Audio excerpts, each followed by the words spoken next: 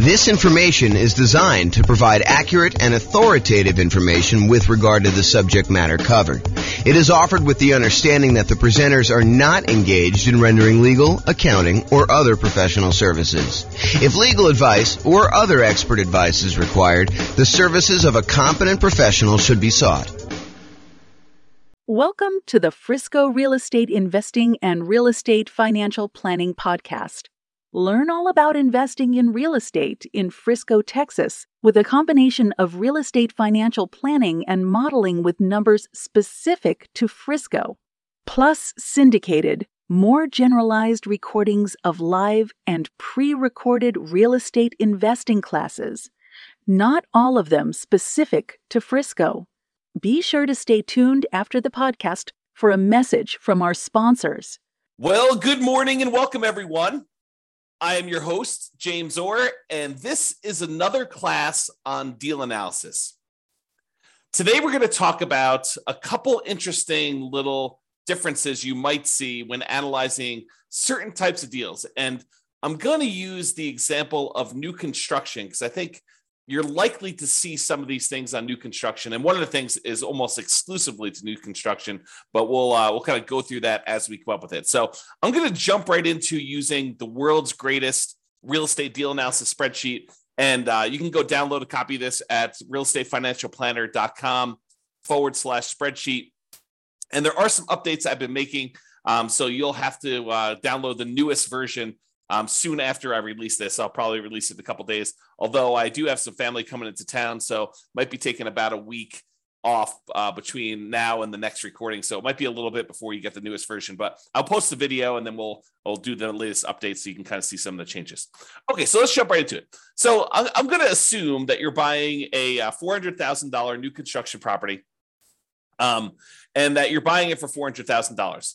Now, the seller concessions, the seller, the builder in this case, is unwilling to give you any seller concessions, except they're going to give you a kind of like special loan program like that they can get through their lender that they're going to pay for. And so it is sort of like you're getting some seller concessions. They're going to do this 3-2-1 rate buy down plan where you're going to get a lower interest rate for the first year, a much lower interest rate for the first year, a slightly lower one for the second year, slightly one for the third year. And then by the fourth year, you're going to pay the regular normal interest rate for the next, whatever that is, 26 years remaining after that.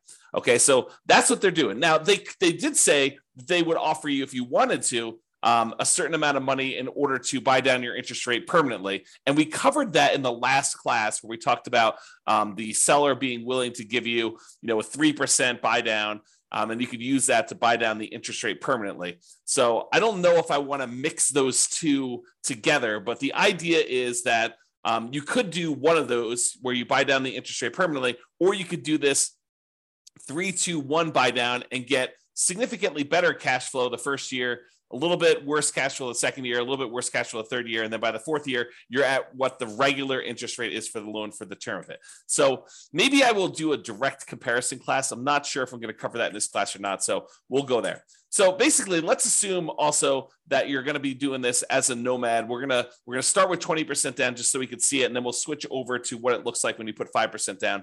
Your share of the closing cost is going to be 1%. And because it's new construction, this is one of the things that's interesting and different. Because it's new construction, you might think to yourself, hey, there's really nothing for me to do because I'm buying a brand new property. And you would probably be mistaken. The thought process is that when you buy new construction, sometimes there's things that you normally get with a resale property that you don't get with new construction. For example, in some properties, it includes some resale properties, it includes window blinds throughout the house. The last person to sell it is just including those on there. However, when you buy new construction, sometimes the builder is only putting in some window blinds, like maybe the front of the house. Sometimes they're not putting in any window blinds at all. And so you've got to have some money set aside for things like that you have coming into the property. In addition to that, a lot of times when we buy new construction, not everything is done. So for example, here where I live, it's very, very common for a builder to actually provide the front yard landscaping, but not to include the backyard landscaping. So you need to either have the builder, pay the builder extra in order to include the backyard landscaping, or do that yourself afterward. So we could do one of two things here. Either we can kind of like raise the price that we're paying to the builder. And so instead of doing a purchase price for 400, maybe when we include, the upgraded appliance package, go from like the standard stuff to the stainless steel and including the refrigerator, to including an air conditioning unit, because that's optional with a lot of builders around here, to including backyard landscaping, to sometimes including backyard fencing, to including, sometimes they do include garage door openers, sometimes they do not. So when you add in all of these extra things, sometimes it's as much as $30,000 more. So instead of purchasing the property for 400, now maybe we're purchasing the property for 430. And still, we've got some things that we cannot roll into the builder. Like some builders will not allow you to roll in the blinds on a property. And so you'll have to pay for those out of pocket. And so you should budget something, whatever you think it'll cost you to do those things, as additional rent ready costs. Okay. So we've raised the price in order to include those extra things. Now, a really important note here. That note is some of the things that we often want to roll into the cost of buying a new construction property, an appraiser is going to give us little or no value for. So there is a chance, especially as you add more and more things to the price of the property, that the property will not appraise. And if the property does not appraise, that means that you will need to be bringing more than just your regular down payment to purchase the property. So for example, you'll notice the amount for down payment is $86,000 here. It's 20% of that. However, what can happen is when we do the ARV, let's say the ARV only comes in at 410. That means that we need to then bring more to the table. I'm sorry, we're purchasing it for 430 and we're doing 410. So yeah, so the 20% should be based on the purchase price, not the ARV. So yeah, so basically we're going to do that, and then we'll need to bring additional money to the table in order to cover that additional shortage. So just be aware, like for example, I bought a property, a new construction property, where I had the builder finish the basement. It was actually much cheaper for me to have the builder finish the basement, and better because I could finance it at 3.5% or something like that in order to have the builder do that. However, when we went to have the property appraised, the appraiser did not see the extra value in what the appraised amount was on the property. And so that they were unwilling to give us the additional cost of finishing the basement in the appraised value. And we ended up needing to come to the table with additional money in order to cover the difference between what the property appraised for and what the cost of the property was, in addition to our down payment. Okay. So just be aware that that is the case. I'm going to make a note here to update something in the spreadsheet, so it'll be fixed by the time you get it. Okay, cool. So rent ready cost, you can see that there. And then we calculate the cumulative negative cash flow in this particular case. I'm going to adjust the monthly rent up to about what it would be. We're going to call this one $2,800 a month. So we have a little bit of negative cash flow with the property here because that's just what the numbers are. So it's $162 a month negative cash flow based on what we're seeing here. Oh, and because we're putting 20% down, the rate's really closer to 7%. So it's really $191 a month of negative cash flow here based on what we're seeing now before we do any adjustments. Okay. So we see the rent ready costs. We see the cumulative negative cash flow there. If you want to cover like what we talked about there, go watch the previous class. I walk you through a bunch of what's going on with the cumulative negative cash flow. The short version of this is when you buy a property, you should have enough money for the down payment, plus enough money for the closing costs, plus enough money for any rent ready costs that you need, plus enough money for your reserves.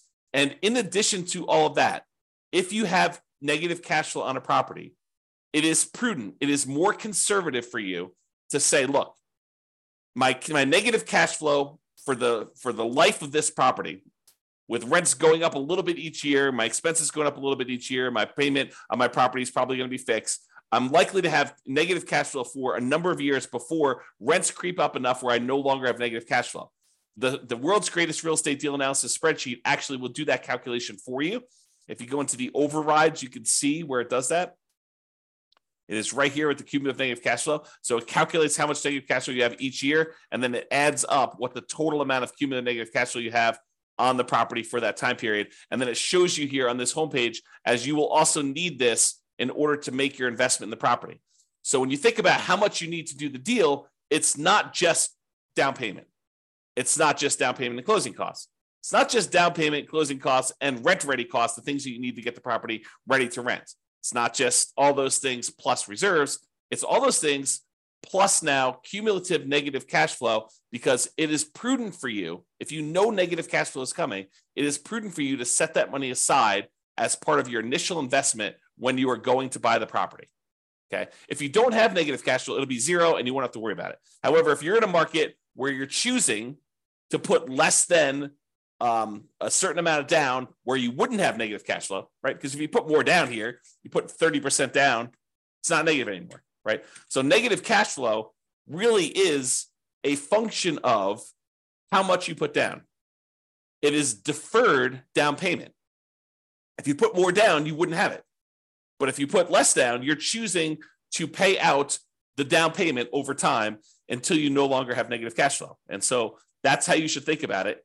If you're in a market where if you put a certain amount down, you're likely to have negative cash flow, and you're choosing to put that amount down, you're choosing to have negative cash flow. Now, of course, this is in addition to, obviously, try to select a deal where you don't have negative cash flow. Optimize for picking the right deal. But if you're in a market and you're trying to do a strategy where, this is the strategy because you put this amount down, and this is the best property you can find in your marketplace in our current market conditions, you have a choice. You can either not make the investment, continue to save money until you have more to put down, or you could choose to put this amount down and have the negative cash flow. And then you got to evaluate whether that makes sense for you by looking at the overall deal and making that analysis. All right. So this shows you that numbers we did there, put it back to 20%. That's good. So the mortgage interest rate, if you're doing a non-owner occupant, we're calling it 7% right now. And you can see what that looks like. If we go to a owner occupant loan, we're going to lower that the tiniest bit, and we're going to add PMI in here. So we do have PMI added in right now. So this is really zero when we're doing the initial analysis, because we don't have PMI because we put 20% down right now. And so negative cash flow is negative $191 a month. Monthly rent on the property is $2,800 a month. The vacancy rate, we're saying the vacancy rate for a brand new construction property is going to be about 3%. That's because we're starting usually 60 to 90 days ahead of time when we are trying to fill the vacancy. Property taxes are based on whatever the property taxes are in your marketplace. In this case, we're using 0.56% to estimate that. Property insurance on a $430,000 property, probably in the $1,450-ish range. Go check with your insurance agent to get that number. The HOA dues, we're going to say this is $350 a year for HOA. We're assuming the tenant is paying the utilities on the property. So they're paying the electricity and water and everything. So our share as the landlord's utilities are zero. If you're buying like a duplex or a triplex or a fourplex, and you had a common area where you were paying some of the utilities, you'd put that in here. Or if you were paying the utilities on a property and then billing back, you might increase the income on the property and then put in some utilities here. But in this case, the tenant is going to put them in their name, and we're not going to be responsible for any of them. Some people would prefer, they're going to say, look, when the property is vacant, I'm paying the utilities. I'm going to put a small number in here. I'm going to put, whatever it is, $20 a month or, $240 a year in order to account for that really small amount of time that I've got the property and I'm responsible for utilities. I don't usually do that. I usually include that as part of the vacancy percentage, but it's up to you as to whether you prefer to do it that way or not. And then if you have any other expenses on the property, if you had snow removal or if you're offering lawn service or stuff like that, you'd put those here in other expenses. Now, maintenance. Let's talk about maintenance, because this is one of the interesting things that's different when we're talking about analyzing a brand new construction property. So if you remember from before, I have a separate spreadsheet here. Let's see here. Can I do this? Let me do something here. I'm going to stop sharing my screen for a second and pull up another spreadsheet. Okay. And share my screen again.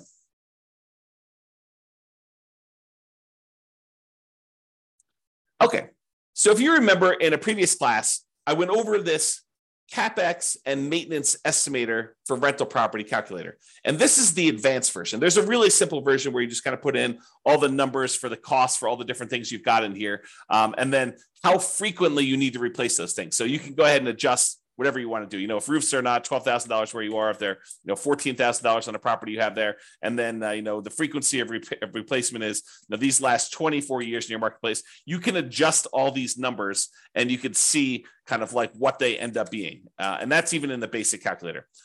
One of the differences in the advanced one is the advanced maintenance and CapEx estimator for rental property allows us to put in the age of these things when they start. And the reason why we want to do this is, imagine for a minute you're buying a property and you're buying a property that's about 15 years old and it has the original roof. Well, you know that you have a $12,000 expense coming up, and usually roofs last about 20 years, but you're already 15 years into the life cycle. So you now know that you have a $12,000 expense coming up, not 20 years in the future, but because the roof is already 15 years old, you know that it's coming up in 5 years. So we'd have to put in the age at the start for that roof as 15 years old. Now what we need to do is we need to save up in our maintenance budget $12,000 over 5 years because we know that we have a roof coming, right? And so the new spreadsheet, it's not new, it's like a year old at this point.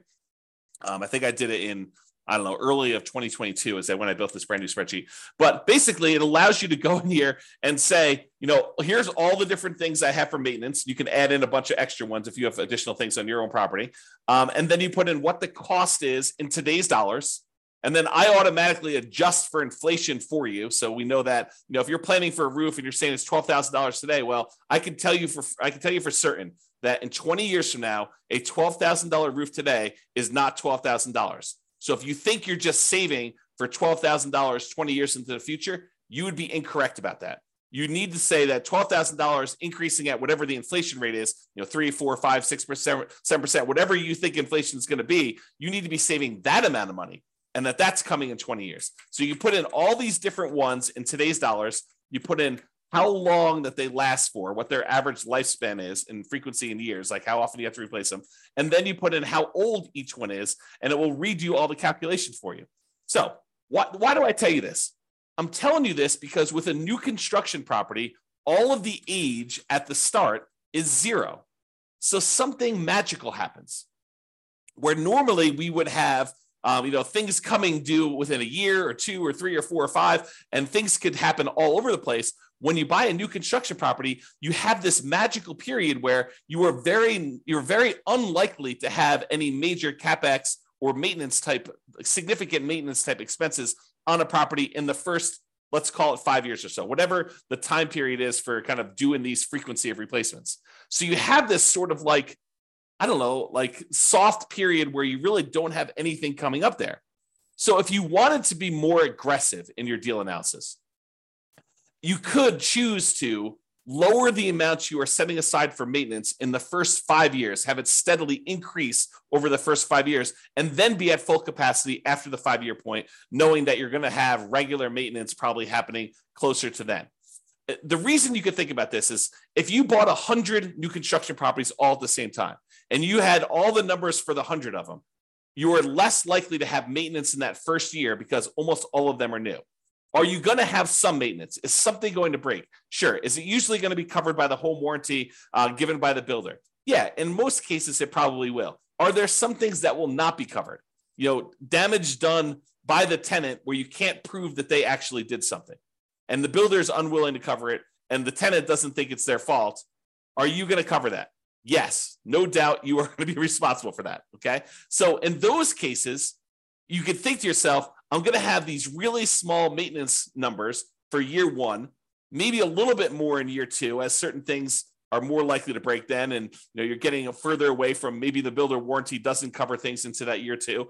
And then you kind of see this build up over time. So if you think about it, if you had 100 properties, the chance of you having maintenance in all 100 of them is very close to 0 in year 1. It's probably a little bit higher in year 2, a little bit higher in year 3. And by the time you're getting to year 5 or so, it's probably at its full on capacity where you probably have a regular ongoing maintenance, just like you would with any resale property. Why do I go through this whole story to tell you this? The reason why is, let's stop sharing my screen for a second, switch back to the other spreadsheet. Let's see here, other spreadsheet. The reason why I tell you all this, share screen again, is because some people will choose to take advantage of this in their deal analysis. They will choose to go to the override section. And I'm not suggesting you necessarily do this, although it is reality. I think when we did another class before on CapEx, we had another investor run through their whole entire portfolio, which consisted of a bunch of new construction properties. And we showed that this is a real phenomenon, that this lower capital expense number for new construction properties is a real thing. So you could go down here let's see here. Where's maintenance? Maintenance percent. So instead of having 10% every year for the first 5 years, we basically could go in and say, look, in the first year, maintenance is going to be 2%. In the second year, it's going to be 4%. In the third year, it's going to be 6%. In the fourth year, it's going to be 8%. And then from then on out, it's going to be 10%. And so we could go ahead and manually override maintenance in the early on years going all the way through. So now when we go and look at deal analysis, the cash flow has actually improved significantly, especially in year one, because we have this lower maintenance number. And so that's what's going on. Even though we have 10% here, we overrode the number here in the overrides and do this. This is another reason, a gentle reminder as to why you should always, always, always start with the fresh copy of the spreadsheet and try not to use one that you used to analyze deals previously. Make your own template, save a copy, and then before you go and start analyzing a deal, make a copy of the original so that you don't go and accidentally start analyzing deals where you had left this in here and you didn't realize that you left it in here. And now the deal looks amazing on any deal you analyze because you have this maintenance percentage sitting there. Okay? So that's what we could do on this property. And I'll leave it there for now just so you can see what's going to happen here. But we can go change it back if you want to later. All right. I'm also assuming that you're self-managing the property. The land value is worth 15% of the original purchase price. It's a residential property, and the effective income tax rate for you for calculating cash flow from depreciation is 20. So when you look at this deal, buying it with 20% down for new construction, it doesn't look horrible with our current market conditions right now. Now, in your market, you may be thinking, I don't buy anything if it only has $22 a month cash flow, putting 20% down. James, you're talking crazy. Sure, if that's your marketplace, you know what is available in your marketplace. What I'm telling you is use the best deal you've got in your market, and they analyze it that way. In this case, in our marketplace, $22 putting 20% down is actually probably a pretty decent deal, especially for new construction property. Okay, so you can see what these numbers are, and then you can see what the overall returns are in dollars from appreciation, from cash flow, from debt pay down, from the cash flow from depreciation, the total amount. And then we could see if we had to have 6 months of reserves set aside, this is what the total amount would be, including the return on the reserves. And then this is the total dollar amount and return in dollars for all four of those things, plus the return in reserves if we set aside 12 months of reserves. And then this is the return on investment, your ROI for each one of these. We could show you the cash on cash return here, or the cash on cash return is actually all of these as well. It's the same number. And so you can see how it is overall. And you can see what the overall return would be if you sold the property after a certain number of years. You can look at the annualized return on investment, the compound return on investment, or the internal rate of return if you're type of an IRR type of calculation for them. Okay. I'm not going to cover return on true net equity or, the cost to access equity or all that other stuff. It's all on here. We're going to cover that in future classes, but you should be looking at those, in my opinion. All right. Now, I'm going to now go and talk about buying this property as a nomad, and I'm going to show you what happens if you use the builder's 3-2-1 buy down type of dealio and how to do that. Okay, so there's a loan program right now where the builders are allowing you to, sellers are. I mean, sellers can pay for this as well, but the seller or the builder is paying for a fee in order to give you preferential financing with their lender.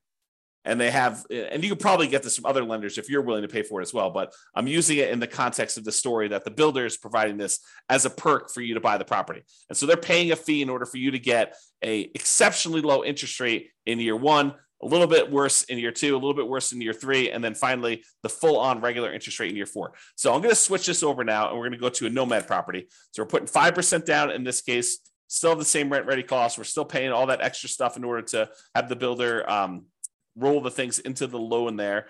We now have much more significant negative cash flow, though that's going to change a little bit here in a second. We're now going to go to 6.875%, which is the rate you can get if you just got the loan straight up yourself. Private mortgage insurance, we'll call that 0.4 or so. PMI drops off at 80% loan to value. And so now you have significant negative cash flow on this property, even with that maintenance in effect, where we have that lower maintenance because we did the 2, 4, 6, 8, 10 maintenance plan over the first 5 years. Even with all that in place, we have this pretty significant negative cash flow on the property.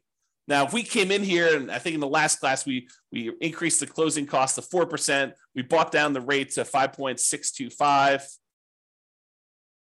And now cash flow is a little bit more reasonable at negative 177 a month. When you add that to the cash flow from depreciation, the tax benefits you get by owning the property, actually the true cash flow, including the cash flow and the tax benefits, is $45 a month positive.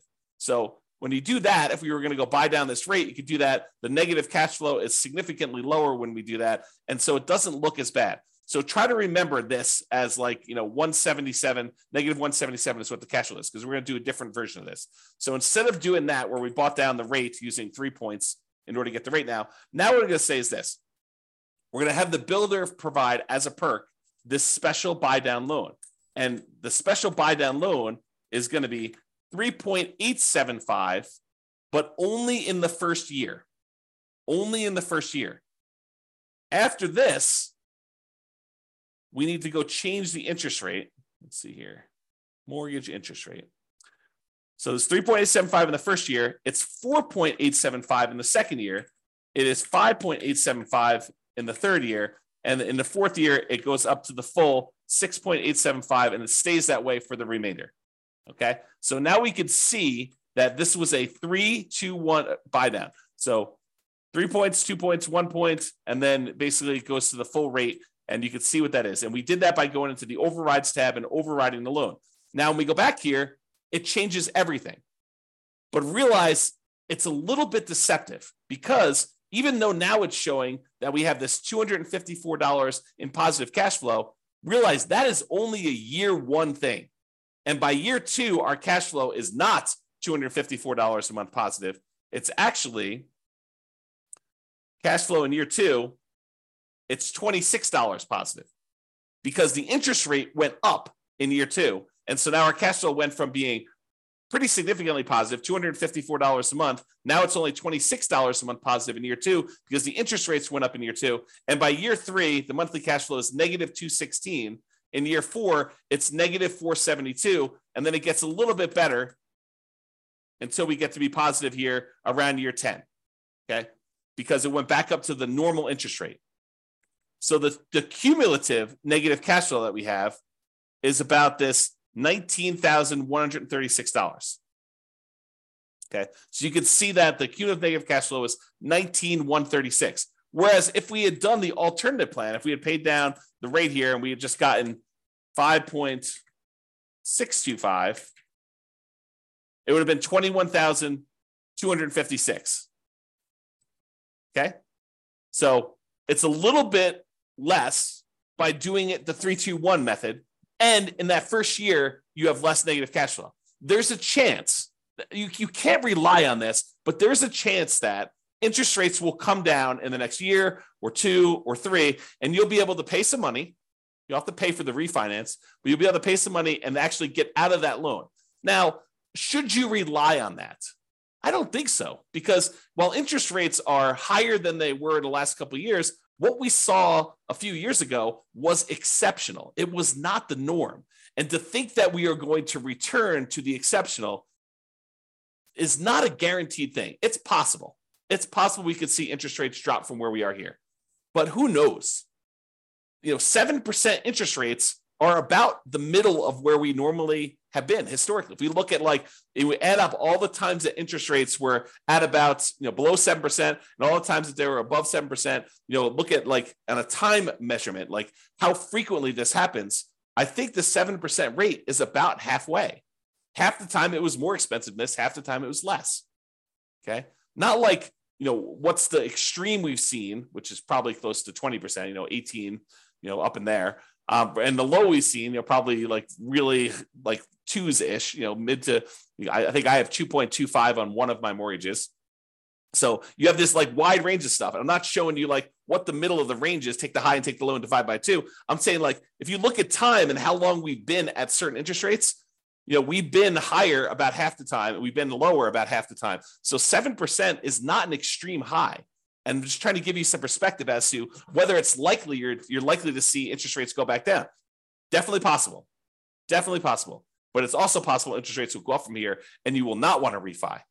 And so voluntarily taking 6.875 for subsequent years, for year 4 and beyond, doing it this way may or may not be the best strategy for you depending on how long you plan to hold the property. And you can see this impact right here in this cash on cash. In the first year, cash on cash looks amazing. In the second year, it looks less than amazing, right? Because you're back down to the higher interest rate. And then it's negative, and then it's negative, but then it starts to recover as the cash flow tends to improve on the property. So this shows you just the first 5 years as a quick visual. All right. So I think I covered what I wanted to cover. I wanted to talk about the idea that in a lot of cases, you're going to be adding to the price because you're going to need to add things to the purchase price. I wanted to talk about the idea of this 3-2-1 buy down and how that sort of compares in some ways to some of the other things we've looked at. And I wanted to talk about how the maintenance thing could work on properties if you want to be less conservative. If you want to be more conservative, let's go back and just change those overrides back. And let's just see what it looks like. Let's see, where was my maintenance override? Here we go. So I'm just going to delete these. So now we're at 10% for the whole thing. Yeah, so now cash flow in year one is only $37. But you only put 5% down. And the cumulative negative cash flow is now at $22,000 overall. Where I think before we were at 19, if I remember correctly. So it did change some stuff, but your overall return on investment, this is the version where you lie at the cocktail parties, right? This is the one where we're not taking into account reserves. The return on investment quadrant, ignoring reserves, is 45%.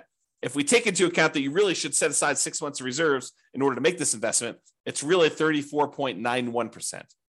So is 34.91% a good deal? Return on your initial investment in the first year? I don't know. It seems pretty good to me. 30.90% still seems pretty good, right? That's if you put 12 months of reserves. Now realize these numbers do change because the interest rate's changing. So it's a little bit more complicated when you do these 3-2-1 buy downs because you can't just look at the first deal, right? You got to go look at like what's happening here. So if we start looking at return on equity, it's after the first year, it doesn't really matter what you put into the deal. Really, we're more concerned about what's the return we're earning on equity. You can see that those are decreasing over time pretty rapidly, okay? Which is expected. We normally see that when we look at the return on equity calculations like over here, okay? It's just a little bit more abrupt, and the cash flow goes much more negative because the interest rates are changing. They're different than what they were in the first year. It's not a smooth curve. All right, so that's all I got. Unless we have any questions, I'm going to end the webinar here. Hope you guys have enjoyed the deal analysis now where we've gone over how to analyze buying a new construction property. I am off for about the next week. I think I resume back up next Wednesday or Thursday. I can't remember which. So if I go dark on everybody, that's what's going on. Have a great day and weekend, everybody. This has been James Orr. Bye-bye for now. With home prices up, mortgage interest rates up, and rents up, but not quite enough to counteract the higher prices and interest rates. Cash flow on rental properties in Frisco is harder than ever. Book a call with the Real Estate Financial Planner to apply our proprietary 88 strategies to improve cash flow on your rentals. See the show notes for a link to schedule your call and improve your cash flow today. If you're a real estate agent, lender, or professional in Frisco that wants to help our real estate investor listeners, consider reaching out to learn about collaboration opportunities with this podcast. We'd love to add more value to our listeners by having you assist our investors buy, sell, and finance their real estate investments. See the show notes to schedule a call to discuss collaboration opportunities.